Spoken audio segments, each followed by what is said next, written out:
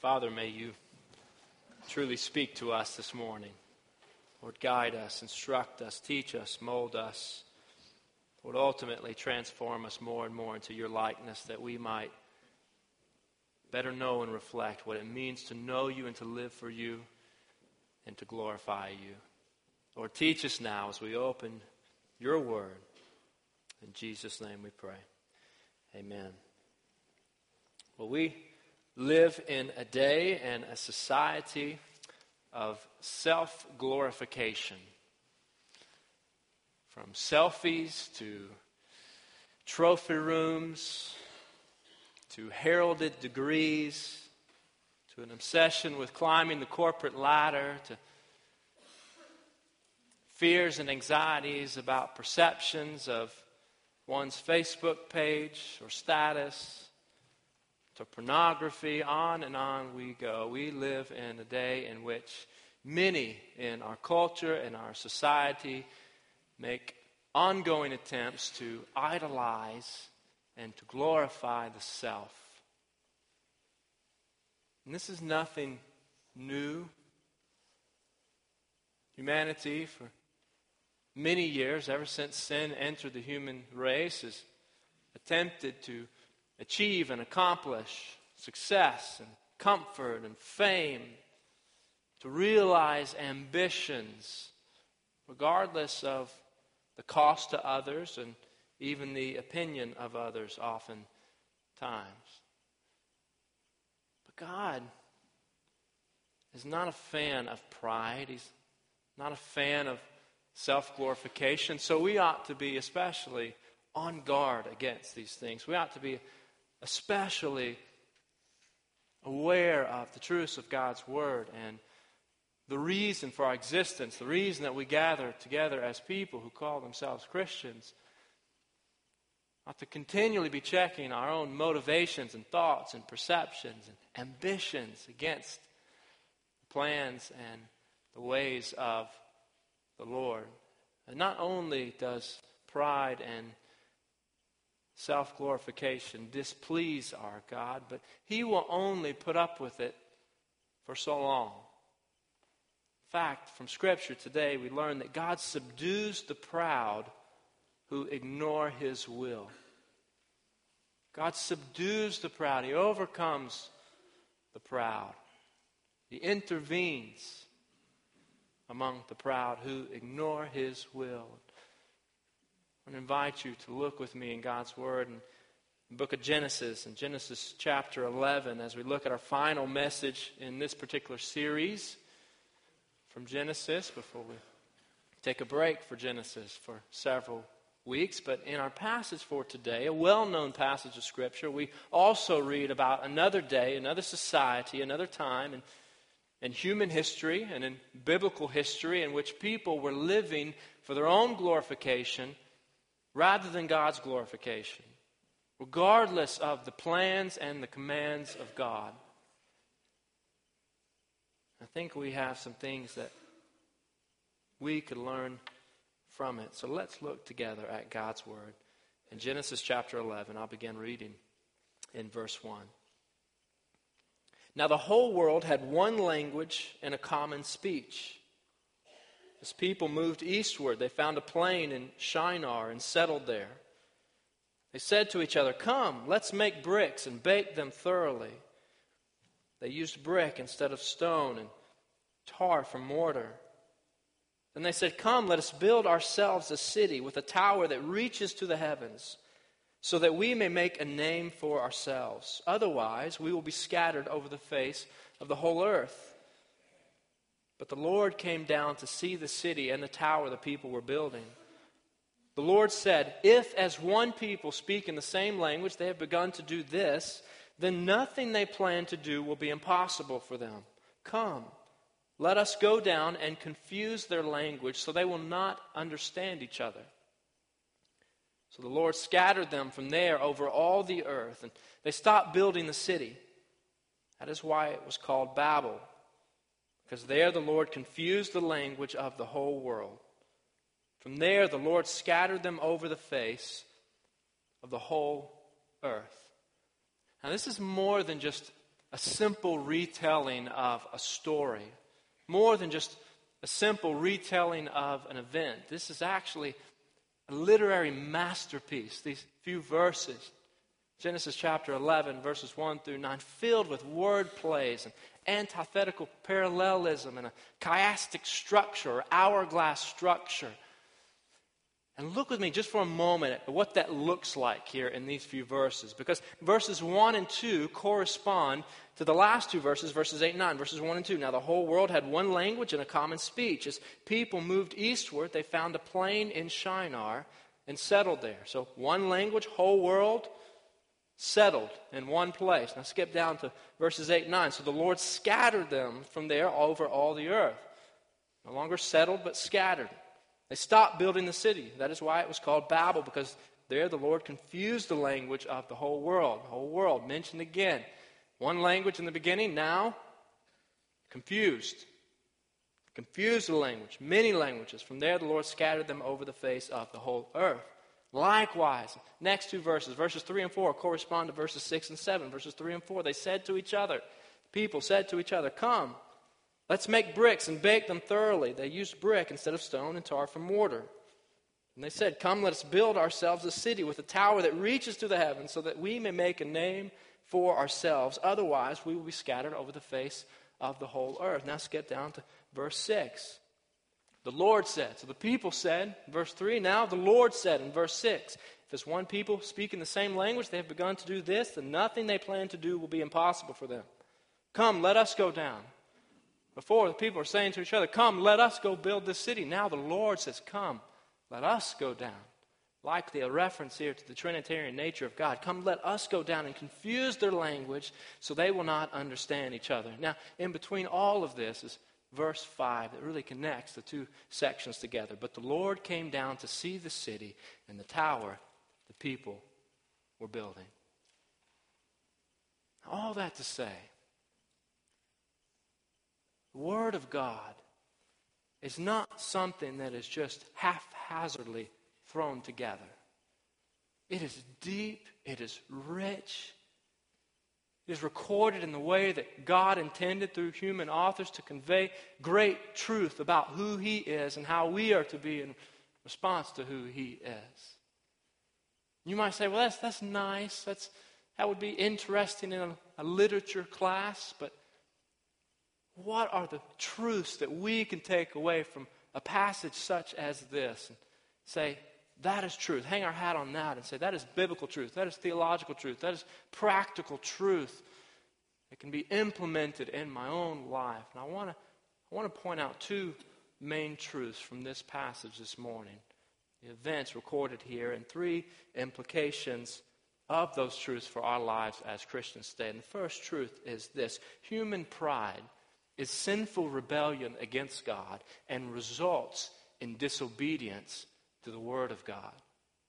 Human pride is sinful rebellion against God and results in disobedience to the Word of God. Now, verse 1 in this whole scenario really just gives some background information, telling us that at that time, everyone, the whole earth, all the people of the earth spoke one language, one common language. And also catches our attention because in the last chapter, in chapter 10, if we paid attention there, we read about this table of nations and descendants being scattered all over the place and settling in different areas with many languages. Something seems out of order here. Why? Why would Genesis 10 come before Genesis chapter 11 in this account of the Tower of Babel? It's believers who believe that not only the Word of God is inspired, but even the compilation of the Word of God is inspired. We can't just say that the author here made a mistake, got this out of order. Rather, I think this is intentional irony on the part of the author of Genesis, because he's already set us up in chapter 10 for the foolishness of the task that the human race is going to set out to do in chapter 11. We already know the outcome of this little attempt. In verses 2 and 3, we get some more background information about people moving eastward and settling in a certain place and coming together and baking bricks because there was no timber or stone available to them in that region, in the area of Babylonia during that day. This is primarily, again, background information. We might ask, what's the big deal? Why do they get in so much trouble for this?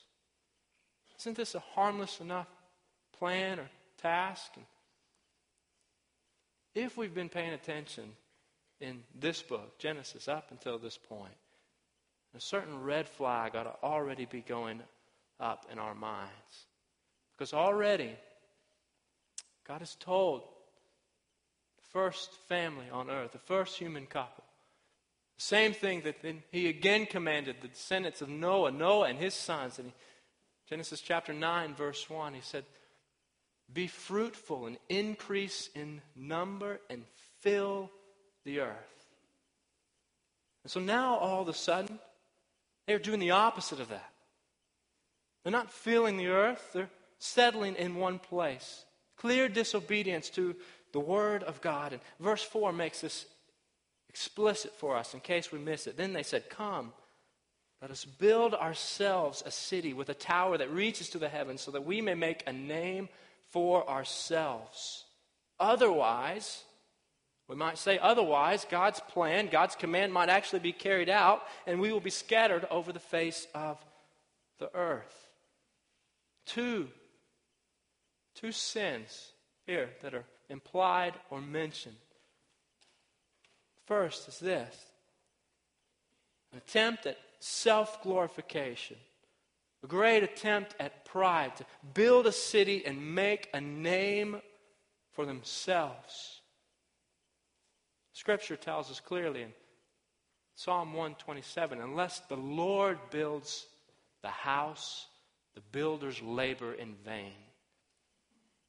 Unless the Lord watches over the city, the guards stand watch in vain.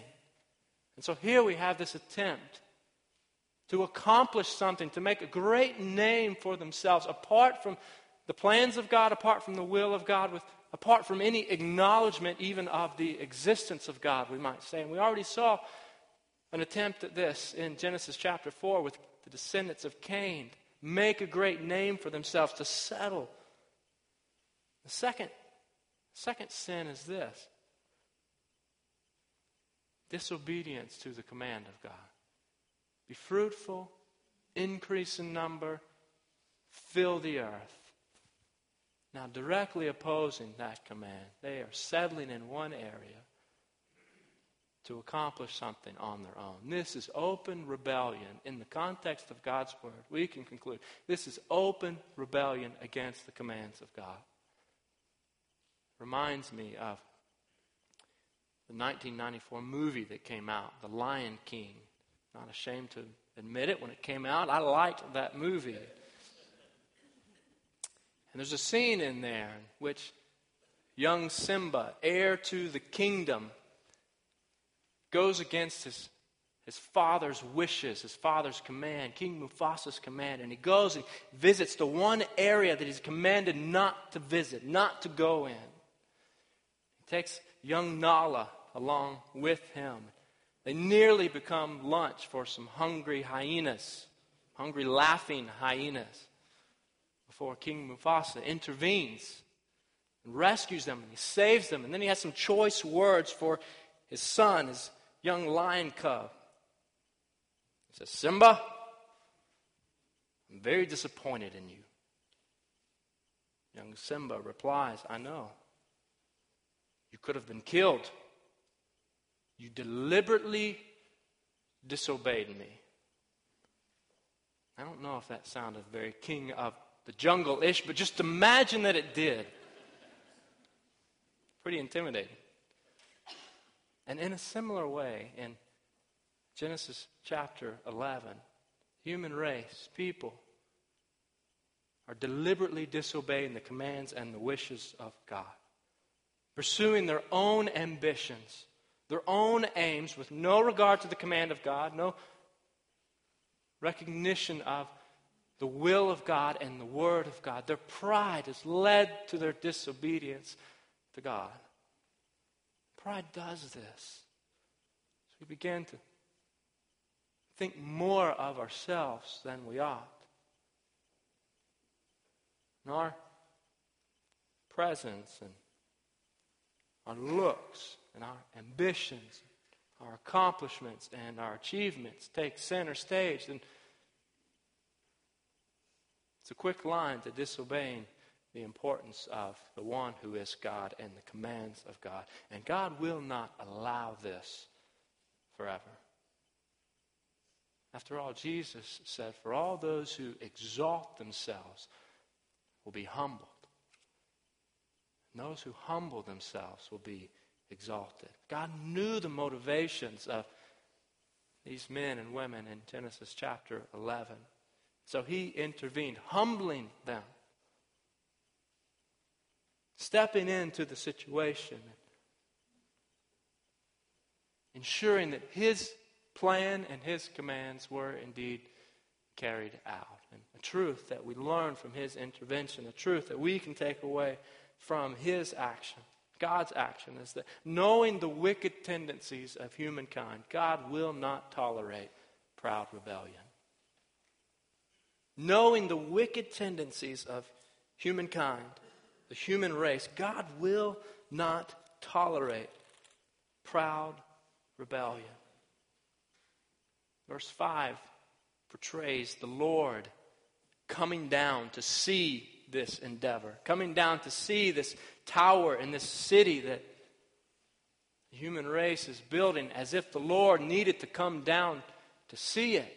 This is anthropomorphic language, giving human attributes and qualities, characteristics to God.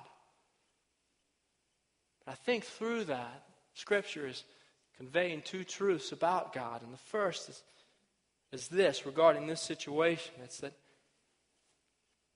humanity did not achieve their accomplishment. They did not accomplish what they set out to do. They set out to build this great tower that reached to the heavens. In other words, reached to God, but yet God still had to come down to see it. Regardless of our aims, regardless of our pursuits, regardless of how many astronauts we send into space, or how many satellites we send out into the universe, we will never reach the end of God's universe simply because it is God's. He sovereignly rules over it. It's one source noted regarding this attempt. Human attempts to achieve glory which belongs to God always fall pitifully short. Human attempts to achieve glory which belongs to God always fall pitifully short. So, first thing that we learn from God coming down is that the human attempt fell short. Second thing that we learn is that God already knows. He already knows what has taken place. He knows our actions. He knows our thoughts. He knows our intentions. He knows our ambitions. And in this case, he didn't come down to investigate. He already knows. Scripture conveys that clearly. God knows every thought that we have before it's even on our tongue. But he came down to intervene. He came to do something about this. In verses 7 and 8, the Lord came down and confused the language. Then he scattered them from there over all the earth, and they stopped building the city. They stopped building the city. I love that line, don't you? You think? If they've gone from being settled in one place with one language to now being unable to communicate with each other, ultimately scattered by God all over the place. Of course they stopped building the city. Of course their ambitions were cut off, but it's as if God is saying through Scripture that He will not allow pursuits at self-glorification at the expense of His own glorification. God's plans will still be accomplished. They will still happen. God subdues the proud who ignore his will. And in this particular case, God's intervention is both punishment for disobedience and, we're told, a preventive measure, ensuring that humanity doesn't steep further and further into sin, knowing that men are gathered together in one place, prone to all sorts of sin, all sorts of rebellion against him, because our proclivity, our tendency to sin is so deep. So God intervenes and scatters them. God doesn't always intervene every single time sin takes place. We know that. Can you imagine what it would be like if he did? If there was some sort of internal detector in all of us, sort of like a lie detector that buzzed every time we thought something we shouldn't or did something we shouldn't. It'd be going off all the time. Because our tendency to sin is so deep. It's that deep. But God's plan, his divine plan, we learn in Scripture here and we learn throughout Scripture, will be accomplished. It will be carried out regardless of whether or not we're on board. God's plans, his overarching plan, will take place. And this particular episode in Genesis chapter 11 provides the end of common history.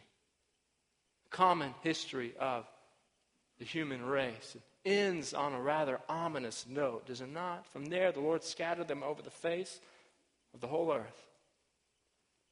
No sign of hope. No sign of blessing. It's a glimmer of hope in the genealogy that follows. We dealt with that a little bit last week. And the genealogy of Shem that would ultimately lead to Abram. One through whom God would provide a people and call the people to be his people and ultimately bless all people on earth through him. And from this point on in biblical history, Babel or Babylon became an archetype for human pride and sin, selfish pursuits and accomplishments that are contrary to the Word of God. And so this particular passage, in the context of biblical history, served as a warning for Israel not to follow this particular path, and serves as a warning for us today not to live a life of self-glorification, but rather to live a life for the glory of God. God subdues the proud who ignore his will, and his identity justifies him doing this because he is the great and mighty God. He is the King of kings. He's the Lord of lords. He is the only one who is totally, fully worthy of adoration and praise and obsession. And because he is worthy of that, let's make his glory the ambition of our lives as people living today. Make the glory of God the ambition of your life. Don't make your own glory the ambition of your life because it's displeasing to God.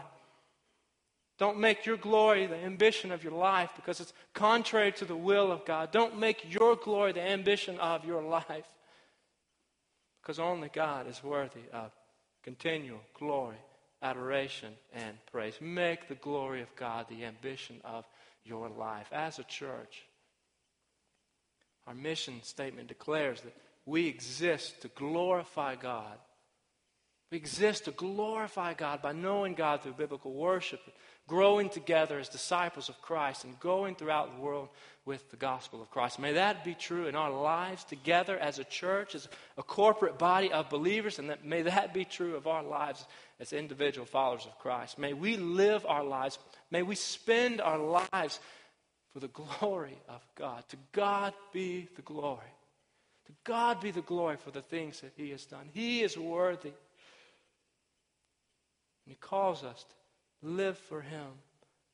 And as we spend our lives for his glory rather than our own, then what He says will matter to us.